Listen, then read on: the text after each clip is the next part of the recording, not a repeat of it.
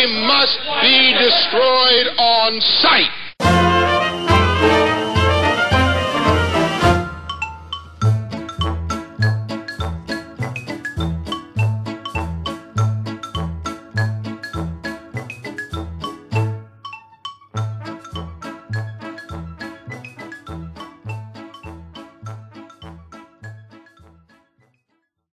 Welcome to They Must Be Destroyed on Sight, a movie podcast. I'm Lee Russell, and I'm here joined with my friend and co-host Daniel Harper. Say hello, Daniel. Hello. How's it going? It's going good. We're going to be doing another horror movie this month. Good time to do it. And it is Ravenous from 1999, directed by Antonia Bird, written by Ted Griffin, and this is a rather almost kind of a cult obscure movie in a way. It's definitely a movie that sort of flew under the radar when it was released, and is more of a cult movie at this point. It's set during the period of the Mexican-American War from 1846 to 1848. I believe the movie is actually set in 1847. And it basically revolves around Guy Pearce's character, Captain Boyd, who is a war hero, but a disgraced one at the same time, because during a battle, a critical battle in the war, he basically gives up. He shows cowardice on the field of battle, lays down and pretends to play dead, and a little while later, when the Mexicans are carting off his body and the bodies of all of his comrades, he has a really unusual experience. He ends up drinking some of the blood of his comrades, and he is piled in alive, Yes. in a pile of bodies, believed dead. So he's just in the middle of a pile of bodies. And he says in flashback that he could feel the blood from, like, his commanding officer or whatever, like, flowing into his stomach. Yeah. Like, that's how, just to kind of give you a feel for the level of rhetoric in this film. Yeah, the visceral details in this movie are quite astonishing, actually.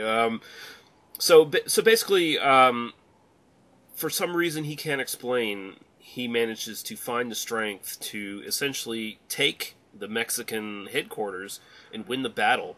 So he becomes a war hero, but everyone on his side knows that he was a coward. He admits he was a coward, and for propaganda reasons, they ship him the hell out of there as quick as possible to the Sierra Nevadas.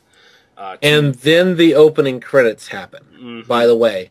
Everything we've said so far is before the opening credits. Yeah, and a funny thing is, like, originally when this movie was constructed, the opening battle scenes were supposed to be this Saving Private Ryan sort of opening battle that was supposed to be, go for like 15 minutes or something like that, but they decided to cut it instead into flashbacks, which I think was probably a wise idea.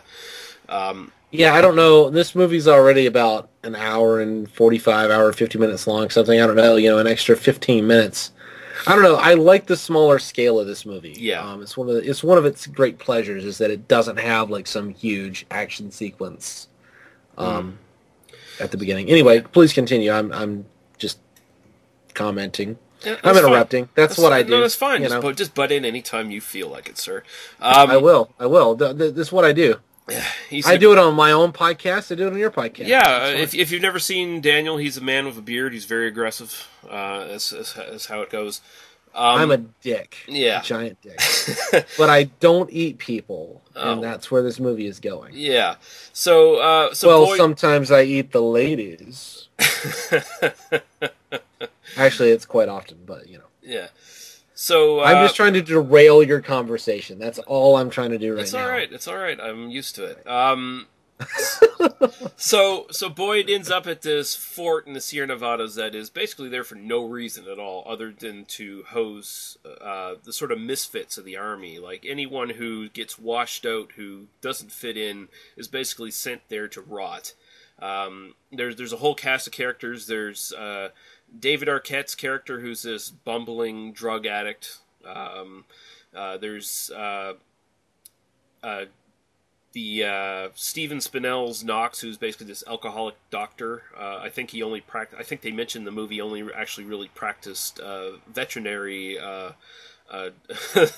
But you've got your coterie of characters. You've got the drunk. You've got the hippie. Yeah. You know, the pothead. You've got the super aggressive crazy soldier guy. Yeah. You've got the Jeffrey Jones character. Yeah. And you know exactly what I mean when I say the Jeffrey Jones character. If you know anything, you know, like he's that guy, and he's awesome. You've got the vaguely helpful Native American characters who know just enough to move the exposition along, but don't actually do anything to impact the plot. Yeah. You've got who am I missing? I think Basically people who are going to get killed towards the end of the movie. Yeah. You know, you've got you got the preacher character. Yes. Jeremy Davies, who Yeah. you're talking Saving Private Ryan. Yeah. Really amazed that he did not have or has not had a more impressive career. Like, because you watch Saving Private Ryan and then you see this and you think this is the guy that's going places. But like it's been 15 years, you know. Yeah. And he's been in some stuff. I'm not trying to say, you know, oh, he went nowhere, but you know, like this was a guy. This is an Oscar caliber kind of guy, and he just never found that role. Yeah. Unfortunately. Yeah, the range between his character here and the character in Saving Private Ryan is actually night and day, pretty much. Like very different characters. But yeah, so basically, Boyd is shipped off to this fort, and actually he's actually kind of happy with it because he sort of feels like he should be isolated from people because he's having some very weird feelings about his whole ordeal. It's something a bit more than just your typical post-traumatic stress disorder. So he's basically going through the motions at this place. He's meeting the people. They're all misfits. They're all weird. You could almost change the movie at this point into like a situational comedy of some sort, considering how some of these characters are. And there actually is sort of a underlying sort of comedic element to this entire film, really. I kind of categorize this film more as a black comedy than really as a horror film. I mean, it definitely has horror elements and it has a violence and gore and that sort of thing, but it's really more... It's definitely pointed more towards that kind of Evil Dead 2 kind of vibe, like less slapsticky, but still that very specific kind of tone. And I think that the real triumph of this film is that it manages to find that tone and keep it throughout. Yeah. You know, like that's really what I kind of come back to in this film and what makes it unique. Is that it doesn't really feel like any other movie. Anyway, please continue. I'm just again sticking my face in there. Yeah. So one really cold, snowy night, enter one Mr. Calhoun, Robert Carlyle, Yep. who is now on Once Upon a Time, if you're an American TV fan. Oh, is he? Yeah, my wife watched that show for a while, so you know, I recognize him from that, which is kind of funny. But yeah, but he comes in. He comes in emaciated, disheveled, torn up naked. clothes, naked. You do get a nice ass shot if you're so inclined to want to see Robert Carlyle's ass. Yeah. There is a mighty fine ass shot in this. Yeah, chicka chicka bow wow, exactly. I was impressed. Nicely done. You know? But he comes in and he gives them this very harrowing story about his wagon train, the fate that befell them, where they ended up stranded by the snow in the mountains, and essentially cannibalism happened. And he tells them that he was the lucky person to escape this insane army Major Ives. Who apparently decided to, or actually Colonel Ives, to start up a little bit of cannibalism, first eating the dead and then starting to kill people in the wagon train and eat them. So basically, Jeffrey Jones's character, Colonel Hart, decides, well, we got to set off and do a rescue party because there might still be people alive down there, and we have to do something about it. And also, it's basically, you know, they have nothing to do. Like, they're sitting at this fort with basically no mission. They're not protecting anything. They're not doing anything. So all these people you kind of imagine they're literally just sitting around jerking off all day. Yeah. Like, it's just sort of like that. That's what they're expected to do. Like, we can't get rid of you. You're in the military, but we've kind of put you off in the middle of nowhere. You have no responsibilities. Just go do your thing. Yeah. So they go there. They have this little bit of a journey up into the mountains. During that time, Jeffrey Davies' character, Private Toffler, who is also basically the chaplain of the fort, and he breaks his leg. No, he doesn't break a leg. He hurts his ribs. He breaks a rib. I mean, it's not really made clear exactly what he does, but he hurts himself to where he is not easily able to be moved. Yeah. And then there's this very troubling scene during the night where he wakes up. Basically, the entire camp wakes up screaming, hearing his screams because Robert Carlyle's character Calhoun is licking his wound. What? What is it? What is it? Wake up! Wake up! Wake up! Doctor, what's the matter? Wake up! Wake up! What? He was licking me. What? He was licking. No. He was licking me! Drinking the blood of his wound. Mm-hmm. Coughlin confessed that he did indulge in a bit of the cannibalism during the when his wagon train was stranded, and he basically at this point his character sort of goes into almost a bit of a psychosis where he's just right off the plot, and he's starting to unnerve the rest of the party. He does suggest that they tie him up because he can't be trusted, and so they do so, and they finally find the cave where this wagon train supposedly took up shop to run out the winter. And here's where the movie takes really basically takes a left turn. It so happens that Carlisle is actually the cannibal, and he was setting these people up for the whole thing just to get them in a spot where he could take advantage of them and start to kill and eat them.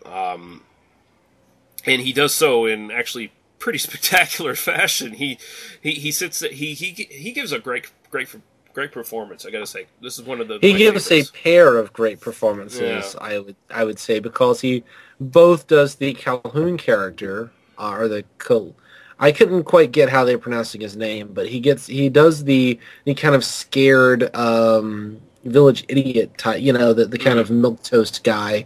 And then later on, spoiler, but he turns out to be Ives himself. Yeah. And as that character, he is, I had forgotten that element of the movie. It's been a few years since I'd seen it, and then I rewatched it, and it's just like, man, I didn't see it coming either time. It's one of those funny little things where, it's like, oh, and then there's this guy who shows up, and then there's going to be the crazy events that happen. I had forgotten all the details of the plot. I kind of knew the tone of it, but I'd forgotten that was the same guy. Yeah. So, very effective pair of performances, because I bought him both as the, this guy's going to come and kill me guy, and then the guy who, it turns out, the guy who's actually going to come kill you. Yeah. Sort of thing. So, very effective. Really, in a amazing cast, which we've kind of talked a lot about we've talked a bit about how great this cast is. A very deep cast with no inklings. I think I agree. Carlisle is very probably MVP of the film, honestly. Yeah. Well, I might disagree with that a little later on. But I'll say this: he flips the switch as far as acting goes. You're right. Okay, David Arquette. I get it. You know, you're right. Yeah, but so basically, Carlisle's character Calhoun Ives, whichever one you want to go with, he kills the party that's there. Most of them anyway. What's his name? Neil McDonough's character, Private Reich, which is the uber alpha male soldier. He and what a name, Private Reich. Yeah, you know, just hear that name, and anything you ever thought about that character, it's exactly true. Yeah, he and Boyd try to chase down Calhoun, and it doesn't end very well for them. They both basically Reich gets killed, thrown off a cliff. Basically, he doesn't die right away, but he's thrown off a cliff, and Calhoun basically corners Boyd, but there's this weird connection between them because it seems like Calhoun senses something about Boyd, and Boyd actually sort of sensed something about Calhoun when he was originally telling a story of cannibalism. Like, you know, immediate, hey, a light bulb's clicking in my head. Like, he's kind of curious, like, how did you feel after you ate a person and drank their blood and such? So, we'll probably get into more of that connection later, but at this point, Boyd, basically, to save his life, he shoots Calhoun right in the shoulder, and Calhoun gets up. Like, he gets up like it never happened. So Boyd's like, well, I gotta get the fuck out of here. And he jumps right off the cliff, and he ends up in the same sort of, like, sinkhole as Private Reich does. And, of course, Boyd breaks his leg. He's laying there. He could be left to die. But he eventually has to make the choice to basically feast off of Reich's body, and he gains strength from it and heals his wounds. And that is sort of there's this undercurrent that the Indian characters bring up of the myth of the Wendigo, whichever way you want to pronounce it, which is sort of this northern... I looked it up on Wikipedia. There are about 85 different spellings of this myth. Because it's a bunch of white people trying to transliterate a Native American thing. Yeah. So, but in the like 1840s. So, just to be clear. But it is actually probably like one of the most famous Native American myths or legends out there, right next to like Glooscap in Canada, or like the Thunderbird or something along those lines. It's one that's been used in horror movies quite a bit.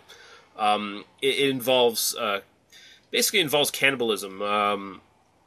This malevolent spirit will inhabit your body if you eat someone, and you will gain this undying hunger, and you'll have to keep eating and eating and eating, and it'll turn you into this monster. It was a way to a myth to make people, don't eat people. I mean, during a hard winter, don't eat people. I mean, these were cultures that were living off the land, and sometimes you had really bad winters where there was no food. So it was sort of a preventative tale, sort of like a cautionary tale. Don't eat people, basically. Yeah, I'll definitely have more to say about the Wendigo myth and the elements of that movie kind of when we get towards the end. So I'm going to put a pin on that for right now. But remind me, I definitely want to talk a bit about that. And kind of the implications of that. So basically, the rest of the movie follows Boyd's journey. He regains his strength from eating the flesh of Reich. Goes back to the fort to confront. Well, actually, he doesn't. He's not going to the fort to confront. He goes back to the fort because that's the only fucking place to go. Yeah. And when he gets there, it turns out that Ives is Calhoun and is now being put in charge of the fort by the same commanding officer who has put Boyd out there to begin with. They have some confrontation about, like... and at this point, Boyd just looks crazy. Mm-hmm. Like, Guy Pearce... I'm totally giving it his all. Just looks like a crazy person. Like, oh my God, he's got I shot him, I killed him, this is the guy who's been eating people. And it's like, everybody thinks Boyd is the one who's been doing these things. And that's definitely a running theme towards this section of the film. Yeah. They even make Carlisle take off his shirt to prove that he hasn't been shot, and he's completely healed. Yeah. In a very kind of interestingly tense moment there. Yeah. Sorry, just to kind of get over a little complex section of plot there, but please continue with your story there. But no, and this is, of course, where Carlisle's switch in character really comes to the forefront. He's much more debonair, dashing, reserved, intellectual sort of character. He's not the gibbering maniac that just came out of the wild. And of course, he's convinced basically everyone at the fort that he is who he says he is, and so yeah, Boyd is basically, everyone gives him a wary eye. Everyone's like, yeah, we can't trust this guy. We're gonna have to lock him up eventually, because he attacks Calhoun Ives and tries to kill him. So basically, he's put in chains, and this allows Ives to basically pick off the remaining people in the fort as he so pleases, because he has this grand plan now that he will use this fort as sort of a place to prey on lone strangers, people with no real connection to anybody else, people that people won't miss, and they can sort of live off these people and grow stronger and stronger as the years go on. And he admits as much to Boyd as they talk, because he's trying to, because it's definitely that predator-prey relationship between Boyd and Ives, but also a kind of meeting of equals in a way, because they both have this experience. Yeah. And there's a wary alliance is the wrong word, but a wary respect, or a wary recognition of something similar in the other on both sides. Yeah. Because you do get these kind of, Ives is playing this part of the debonair, amazing person to the rest of the world, but he knows that Boyd sees him for who he is, and he knows that everything that Boyd says about him is true. Mm-hmm. And so when he confronts Boyd as a person, he doesn't even pretend. He's just like, well, yeah, so I saw that you ate the other dude, good for you, sort of thing. We should, and eventually he suggests they join forces and all that sort of thing. Mm-hmm. A very interesting dynamic, where, you could have played this very differently and kind of made it seem like maybe Boyd is just crazy, but the narrative of the film doesn't play it that way at all. It just plays it as, Ives has pulled the wool over people's eyes, but not over the audience is always in on the truth of the matter, Yeah, and this is sort of the interesting thing. I think we talked about this a little bit a week ago or so off camera or off recording. How there is a dynamic to this movie that's much more like a vampire movie than a cannibal movie. Right. Although there's definitely similarities between vampire movies, cannibal movies, werewolf movies, and stuff at a base level. Carlisle's character, when he turns to Ives, he's very much a vampire at this point. He is like Bela Lugosi level sort of vampire, very seductive, very intense. And it's almost like he's trying to seduce Boyd over to the dark side to make him a vampire. And that's sort of what that dynamic is, I feel, between the two. And yeah, basically he's trying to get rid of Boyd's soul. He's trying to make Boyd as evil as he is, and so he can capitulate in his plan to basically feed off anyone who comes by in the fort. And there's such a I did not get a chance to look this up. It is kind of one of those. I don't know if the writer or the director were vegetarians, but there's a recurring theme of eating and eating meat in this film. The film is called ravenous, and it's about like this like inner hunger, and the idea that, well, you have to kill or be killed, and like I ate meat today, I didn't eat human meat, but I certainly ate meat, and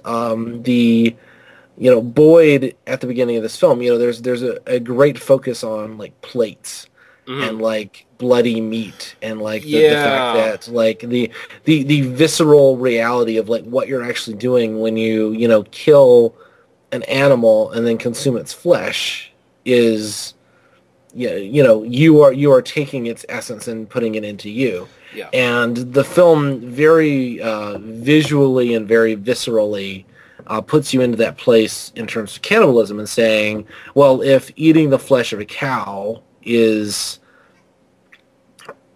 sustenance for your bones, then maybe eating the flesh of a human being is sustenance for your mind or your spirit or your soul, or gives you some these powerful spiritual healing qualities. And it's very visual. It's very, one of the things I like about the film overall is how it's fairly low budget. It is not this kind of big glossy production. It's very much shot in real places. It's very much it kind of has this gritty, we didn't have money to gloss this up very much kind of feel.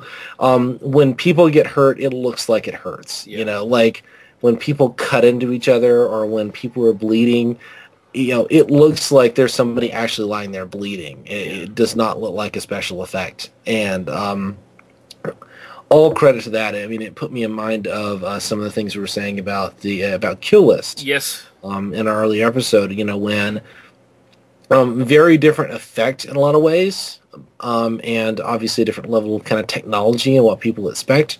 Very different tone, but there's a lot. When Boyd breaks his leg at the bottom of that sinkhole, the bone sticking out, and the bone sticking out, and the camera doesn't linger over it, but the camera doesn't like look away either. It's not meant to be a like, oh, look at how cool that effect is. It's meant to look like, oh my god, that fucking looks like it hurts. And the tone set in that pit where he's deciding whether he's gonna basically bite the bullet and eat some of Reich to get out of there. Reich dies in the pit, and his eyes are wide open, and they're almost like accusing him. They're staring right at him, like, you motherfucker. Yeah, no, I mean, there's a very, Boyd is cool. I said, Carlisle is MVP in terms of, I think, acting versatility, in terms of what he's kind of asked to do, but clearly Guy Pearce is the motivator of this film, and really in a lot of ways a thankless role. There's not, he doesn't get like big speeches here. He doesn't get like big moments. He doesn't say anything. It's very quiet and very. It's all done with his eyes and his body language. Yeah, he doesn't say anything for the first half hour, pretty much. Like he's very. I would love to sit down and just count the number of lines this guy has in the movie. It is not very, for the lead in a major picture, motion picture, not very many. He spends a lot of time alone or reacting to the other people around him. Guy Pearce, really amazing actor. I'm sorry, anytime I see Guy Pearce in a movie, it makes me want to watch L.A. Confidential again. Yeah, L.A. Confidential. Another one I'd recommend is Animal Kingdom that he's in, which is an excellent crime movie set in Australia. Or it's either Australia or New Zealand, one or the other, but it's awesome. I haven't seen that. I'm going to have to watch it. So anyway, please continue. I was just kind of using that moment to interject. So you're actually correct. Antonia Bird is a vegetarian, or she was a vegetarian. She sadly died last year. I learned that when I was doing my research that she died last year, and I felt really bad that I didn't know she died until I looked it up. And Guy Pearce is a vegetarian as well, but he actually, during the opening scene you mentioned, where they had the plates of meat with basically just raw, almost raw, basically rare steak sitting in blood, and he actually chewed that and spit it out after they yelled "cut" in the scene. Yeah. So, given he's a vegetarian, quite the trooper there to do that. And actually, what makes that scene more gross to me is hearing the flies in the background going around. Well, and again, it goes back to that like visceral thing, like the idea that it's 1847 and they're serving meat, so it's been killed recently. There's no refrigeration. Yeah, like. There's some guy sitting off stage, essentially, with a hatchet, like killing and carving these cows. Yeah. Meaning that there's, a bunch of dead cow carcasses, the stuff they can't use, and there are flies floating. I mean, it's such a telling little bit that there are just kind of flies around. Yeah. But it sells the kind of viscerality and the reality of that moment. In a very subtle, but I think a very effective way. I really love this is not like a movie I go back to often, but I love the tone of this movie, and I love the way that it's structured and the way that it really tells its story in a very effective way. Yeah. So anyway, but yeah, again. So basically, Calhoun, or Ives, whichever one you want to go for. Cannibal guy. Cannibal guy. So yeah, or Cannibal Guy if you're Canadian, Guy, I suppose. Guy, yeah. Beer Guy, yeah. Shout out. Basically, he wants Boyd to join up with him, and he's also got another person in his little party. Colonel Hart, Jeffrey Jones's character, he actually resurrected him, basically, and brought him into the fold, and that's an interesting part of the film, and that's where I say, for me, Jeffrey Jones is actually the MVP as far as acting goes in this film, because I think his character, even though his background is not as fleshed out, there is something about his character, like, how did this guy end up at this fort? Because he seems like a very articulate, very smart, very intelligent person who understands people. So he must have done something that really got him. May I tell my assumption in that moment? Like, if you ask me, my assumption is he's gay. Okay, that might be it. Or has some other thing that is just makes him, if he's a gay man who hit on someone at officer school or whatever, hit on the wrong person, tried to do the wrong thing, was caught with the wrong person, and was banished to this place, that fits as well as anything. We're given no indication about what it is, but even just being like an intellectual, I mean, there is no place for intellectuals in the world of this movie. Let's just being a guy collecting books and eating walnuts and being kind of a quiet, soft-spoken guy and talking about the Mexican-American War, a time of manifest destiny, which I think we're going to get to pretty shortly here, and a time of, when it was kill or be killed. Yeah. Or at least that's the world that the movie is setting up, this kind of frontier land.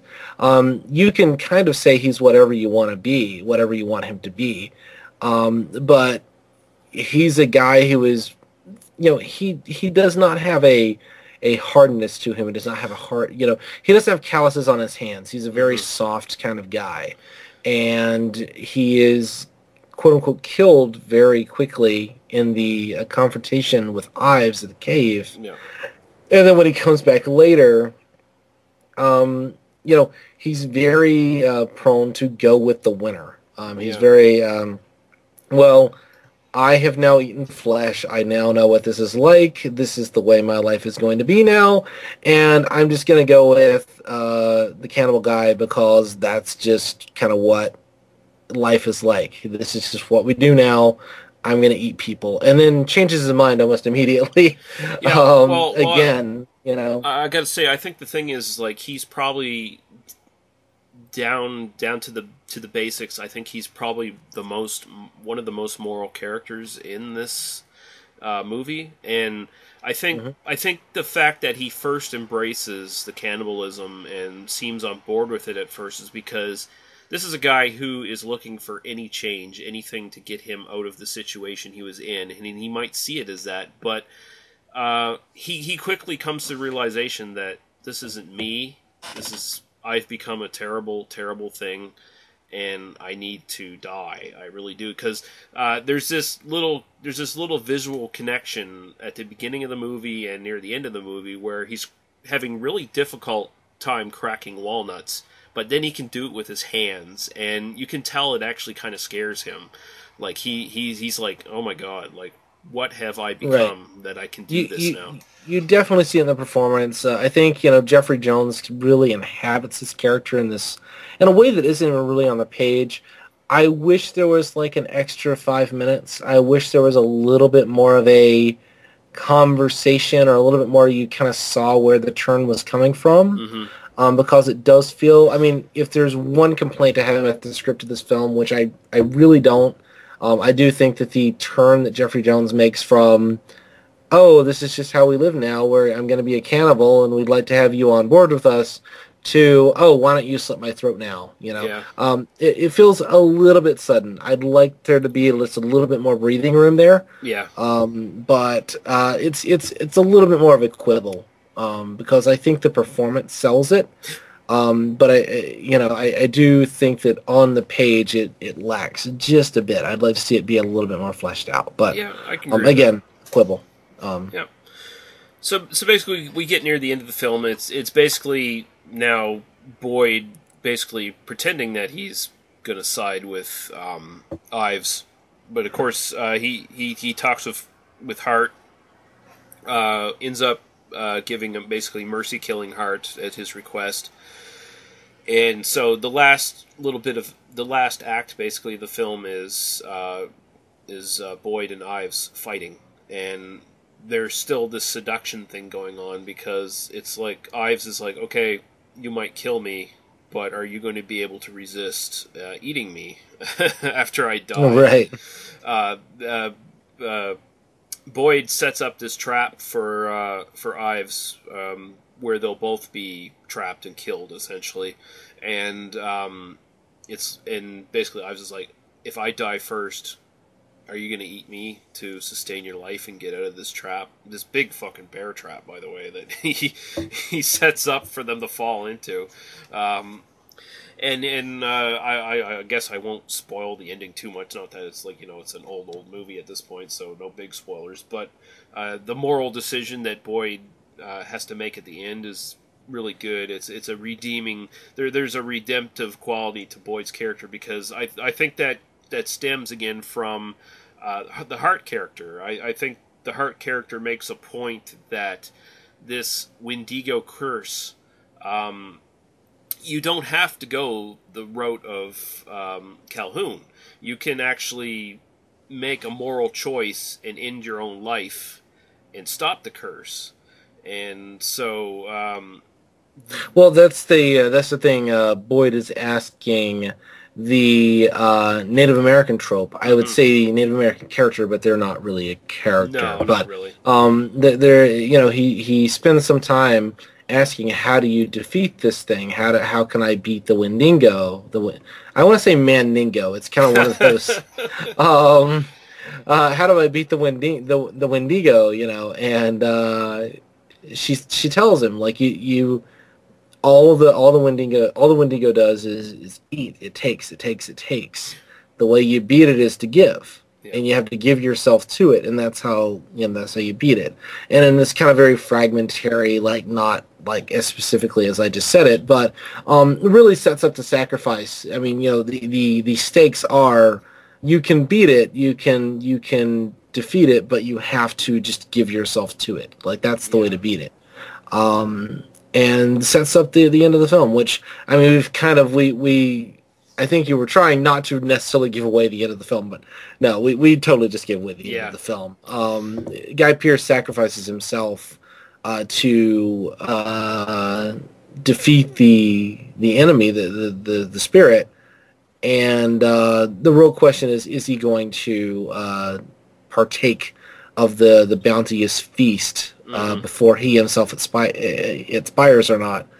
And also, does that make a difference in terms of the overall things that are going to happen in the future? Because while that's happening, we get a little bit where the commanding officer kind of shows up and eats the stew that is made up of the meaning that this amazing sacrifice that Guy Pearce is making by killing himself to prevent this horror in the world is actually not really worth anything, because there is now another person who is going to have this this ravenous desire to eat flesh. Yeah, it's very telling, because the Indian character, the female Indian character, she gets the hell out of that fort as soon as she went to get the commanding officer, played by John Spencer. This was actually, I think, his last movie role. He was in West Wing as well. That was he did TV exclusively until he died, apparently. But anyway, she comes back with him, and she finds Boyd and Ives. If you watch the movie, you'll know his face and just go, yes. I know that guy from something. Yeah. But she finds Boyd and Ives, and then she's out of there. She's gone, and so yeah, it's definitely hinted, not even hinted. It's basically guaranteed that the curse is going to go on. It's to some other place and time, but. Right. It's much more about Boyd and Ives and their relationship together. Is it just me, or there's this almost sort of semi homosexual vibe between the two characters? There's almost a very seductive quality. Whenever you have a this is the gay episode apparently, because I'm fine with that. Every episode can be the gay episode as far as I'm concerned. But I do think that, you can read it that way if you want to read it that way. I wouldn't argue with you. I don't know how much of that is, intended by the filmmakers and by the actors. Seduction doesn't have to always be overtly sexual. Yeah. If you want to view it that way, and you want to view it as a sort of,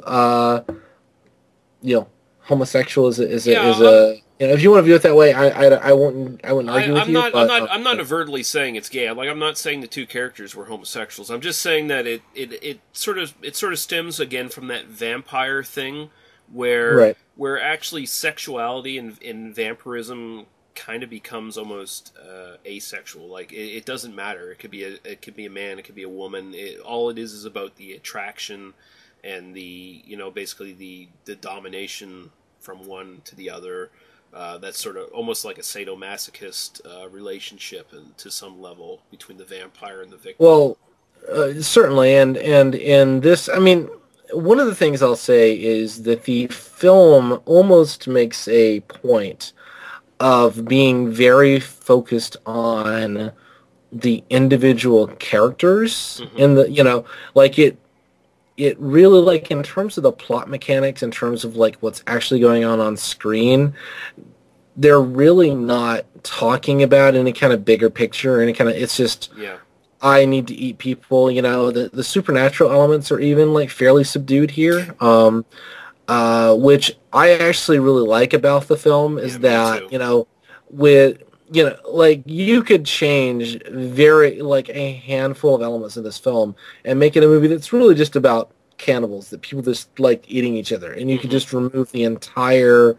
the healing factor sort of element of it. Once you take that out, this is not a movie about any kind of supernatural thing or any kind of spiritual thing. This is a movie about just a cannibal and people who like the taste of human flesh. Which I really love the psychology of that, and I think that the performances in particular sell it as that first, and anything that's on top of that comes later, which again kind of comes back to that kind of gritty, earthy reality of it. It's sold, they make stew with potatoes and carrots and onions out of people. This isn't, a Hannibal Lecter, fava beans and a nice Chianti. Yeah. This is, there's this big pot that's filled with meat, and if we don't eat it, we're going to starve. And that's sort of the attitude that the film takes towards food in general and towards their hunger is, of course you would eat this because it's the food that's available to you. If you don't eat this, you're going to starve. I really like that element of it. It's again one of my favorite things about the film. Yeah, but I do think that there are some larger themes at work here. If you don't mind me kind of opining, definitely talking about Manifest Destiny. I mean, they kind of make a point of comparing the hunger that the cannibals have for human flesh with the kind of hunger that the growing nation state has for territory. Yep. There's definitely that. I mean, that is explicitly made in the film. It's not a kind of major. They don't spend a lot of time on it, but it's definitely there. Again, something I'm glad that they didn't spend a lot of time on because I wouldn't want them to hammer that metaphor home too hard. Yeah. It is. This takes place during the Mexican-American War, and the kind of initial scenes are during that conflict, which was ultimately about the United States gaining territory and enforcing its will upon native populations and all that sort of thing. I don't know. How does that play you as a Canadian, by the way? I was just curious. I was thinking about it earlier. I bet this might play differently to Americans than Canadians. Although, how many Americans are really going to have a detailed understanding of the root causes of the Mexican-American War at this point, Well, no, it doesn't. I mean, it doesn't really strike me as vastly alien or anything like that because, I mean, although I am Canadian, we are essentially indoctrinated by Americanisms, American media, American everything to some degree. So I mean, we are aware of it, So it's not like it's a big surprise or anything like that. And I think we gave you imperialism. You gave us Alan. Well, no. We're good. No. Listen, the Commonwealth gave you imperialism, but. We both inherited it from the British Isles. We blame the Brits. Done. Specifically, our British friends like Terry Kay and the Urban Viking and you scumbags. Rob Derbyshire. Yeah, I'm looking at you. This is for all the beer geeks out there who don't know anything about what we also do. It makes very good points. And again, I agree with you totally. The subtlety in the way they do it is much more effective. It's much more just the ideas that Ives has boiling in his brain are much more horrific because he's hinting at them and the possibilities of what he could do if his plans actually go forth, and then of course it goes into the bigger picture, of course, of imperialism and stuff like that. But the fact that they hint at it and they don't beat you over the head with it, so it's not preachy. It's just here's some really uncomfortable possibilities that could happen. And again, kind of going back to that earthy kind of low scale, not not making big airy speeches nature of it. These feel like men of their time. They don't feel like 20th or late 20th century men opining about the past. These feel like people inhabiting a particular place in time, and that definitely comes down to the acting. I'm a again, this is a very deep cast. There are no weak links here. Really we're seeing, if only for the cast, but there's also plenty of other great stuff in this film. So and I think it's very telling that this was a film that was plagued with production problems at the beginning. There was a director before Antonia Bird. Milcho Manchevsky was the original director, and he got replaced early on in the production, and Antonia Bird was basically flown in at the last minute to do this film. So there were problems, but the cast, and I think basically the entire production team around it, basically bucked up and made a really, really great film that otherwise could have been just another one of these, ended up as a direct-to-video piece of trash that no one cared about, but instead it actually got a theatrical release, and It made a little bit of money, not a lot of money, but it's had an extended life on quote unquote home video. Yep. And now it's actually available on Netflix streaming, so you can. That's actually how I watched it. I was planning on getting the disc and like watching it, and then I looked it up and I'm like, oh, yeah, I can just stream this. I do remember I listened to the director commentary with Antonia Bird when I watched it originally, because I did get the disc when I watched it 6 or 7 years ago. Yeah. And I remember that being a fun commentary that's worth watching. I can't say any more than that, but it is nice to get to listen to, especially now that she's now passed on. Yeah. I think it would be worth listening to that just to kind of hear her talk about the film. And before we get to, I feel we're starting to wind down here. Before I get to that, though, I just get your thoughts on the soundtrack for this film. Oh, I do have one more topic I want to cover briefly. Okay. Yep. But I do. I'm glad you mentioned it, because I think the soundtrack is amazing. Yeah. In fact, after I finished the film this afternoon, and then I was doing a little bit of homework for my classes. So I was doing a little bit, and I put on Spotify, and I was trying to find the soundtrack to see if anybody had done a soundtrack for it on Spotify, and I couldn't find it in 90 seconds of looking. But I would love to be able to just listen to this individually. It's a very quirky, kind of interesting score. It's not, when you talk about kind of individualistic or quirky scores and kind of historical pictures, it's often like something that's intentionally anachronistic, and not necessarily in a bad way. If you talk about Django Unchained or something, which has a rap song in the middle of it, which is very, very well used. I think one day we're gonna have to review that film. Definitely, yes.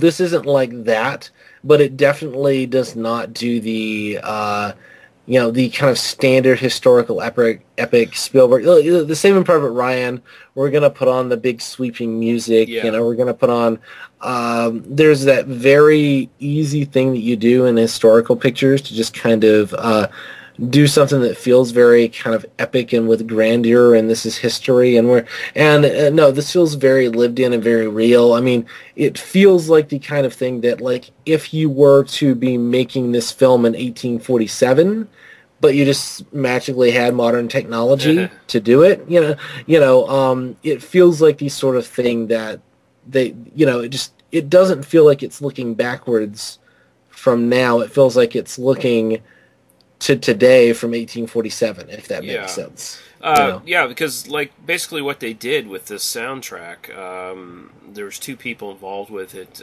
Damon Albarn and Michael Nyman, and basically they didn't so much collaborate as they basically each did a part of the soundtrack.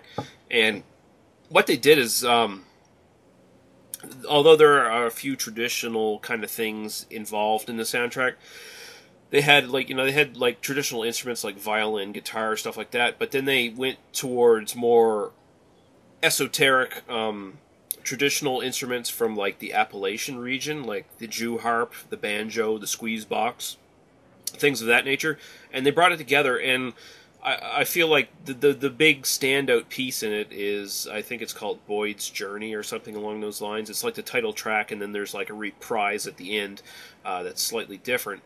I think it just works so well because sort of where Sergio Leone connected his soundtracks to his characters, this one connects to Boyd's character very well. It's very melancholy, sad, and tragic in this sort of upbeat almost way with the overlying instruments, but down in the underneath it there's that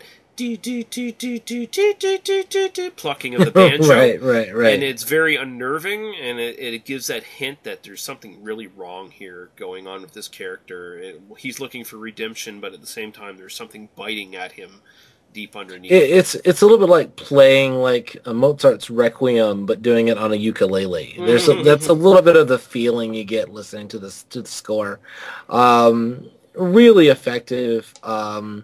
I really am probably going to rewatch this film or try to do something a little bit more substantial to try to find the score. I But think you can find it on YouTube.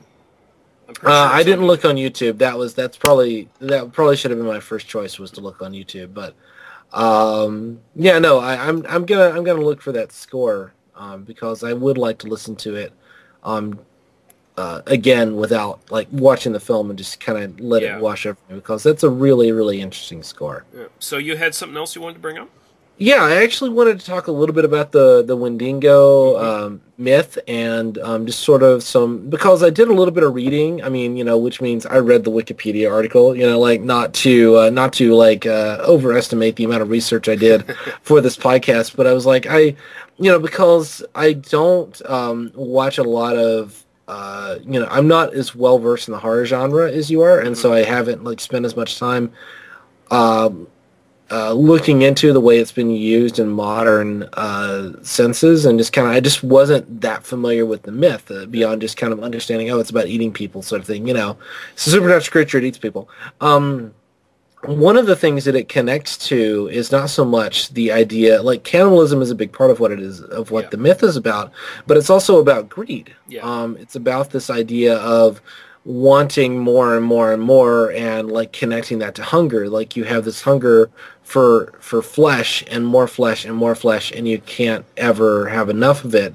But in a sense, that's a metaphor or a way of talking about greed for wealth, or just having stuff, or whatever. And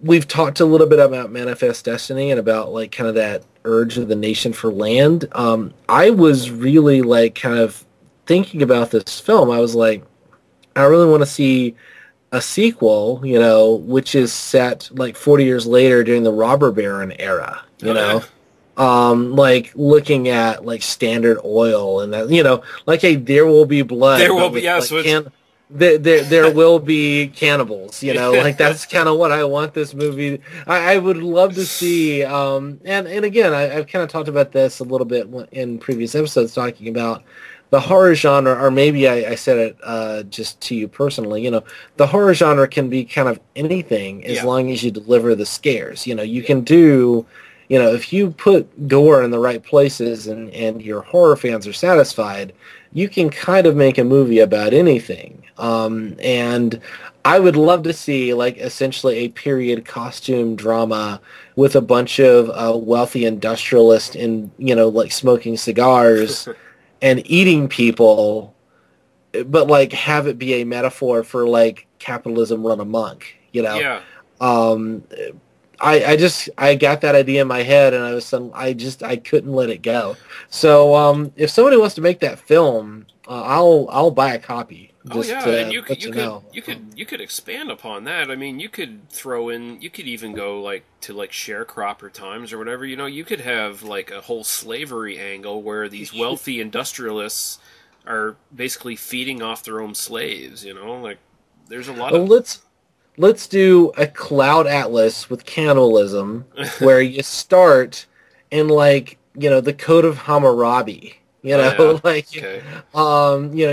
talk about like slavery in ancient Egypt. You could do even if you're just limited to the Americas. I mean, the desire for slaves is really about greed. You're talking about anything, Wall Street excess, Wall Street avarice. I mean, American Psycho, but with cannibalism. This metaphor is potent because it is universal in a way, and because we do have that feeling that we both see the excesses in other people, and in terms of this very exaggerated thing, but we also feel the same desires in ourselves. Yeah. That I get greedy, and I get, and I try to fight that impulse, and the idea of connecting that to something as horrific as cannibalism and making that comparison explicit, which I think this film, it doesn't quite go that far, but it's kind of making that same point, Yeah, it's there if you want to find it, basically.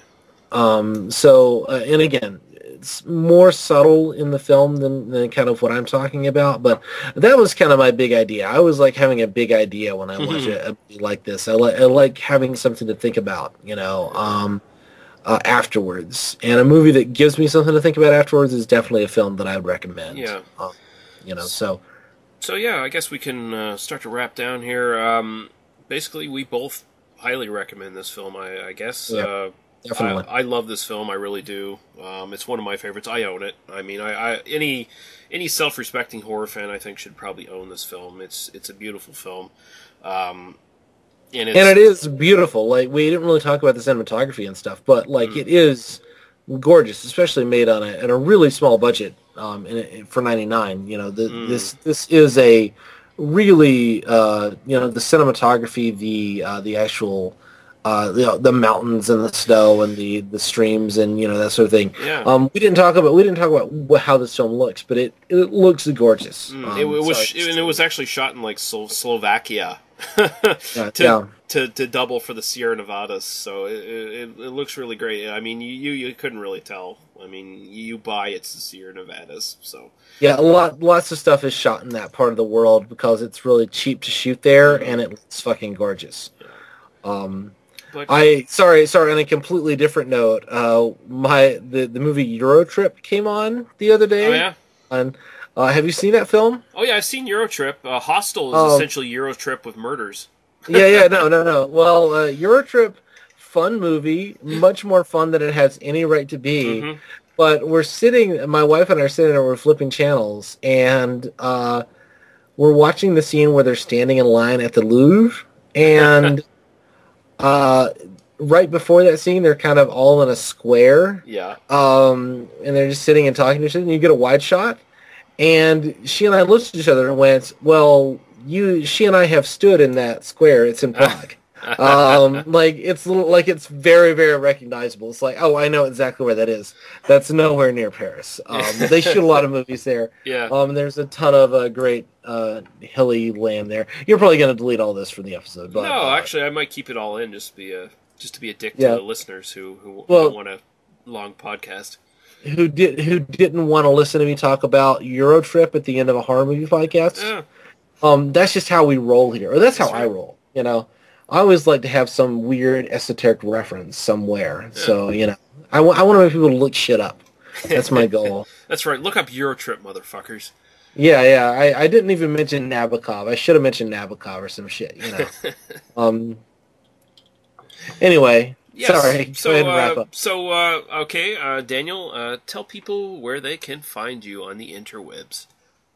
You can find me. I'm Daniel E. Harper on Twitter and Tumblr, if you want to find me that way. You can find me, if you want to friend me on Facebook, you can. I'm Daniel Harper. I'm friends with Lee. It should be easy to find. The big thing that I do on the internet is I do a Doctor Who podcast, if you want, with my wife, Shayna. If you want to find that, it's at oispaceman.libsyn.com. That's oispaceman.libsyn.com. And, that's probably, if you're going to do one thing, go listen to my Doctor Who podcast, because I just love to get a few more lessons on that. Yeah, so and you should, because it's excellent. Thank you. Yeah, and and Lee has listened to every episode so far as I know. Yep. And you can find me. Don't friend me on Facebook.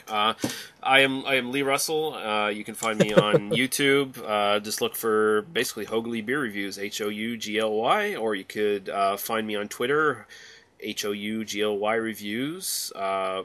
You can email me, hoaglyreviews@gmail.com, if you hate this podcast or love it and want to send messages to me. Or if you hate Daniel, send messages to me, and I'll relay them to him.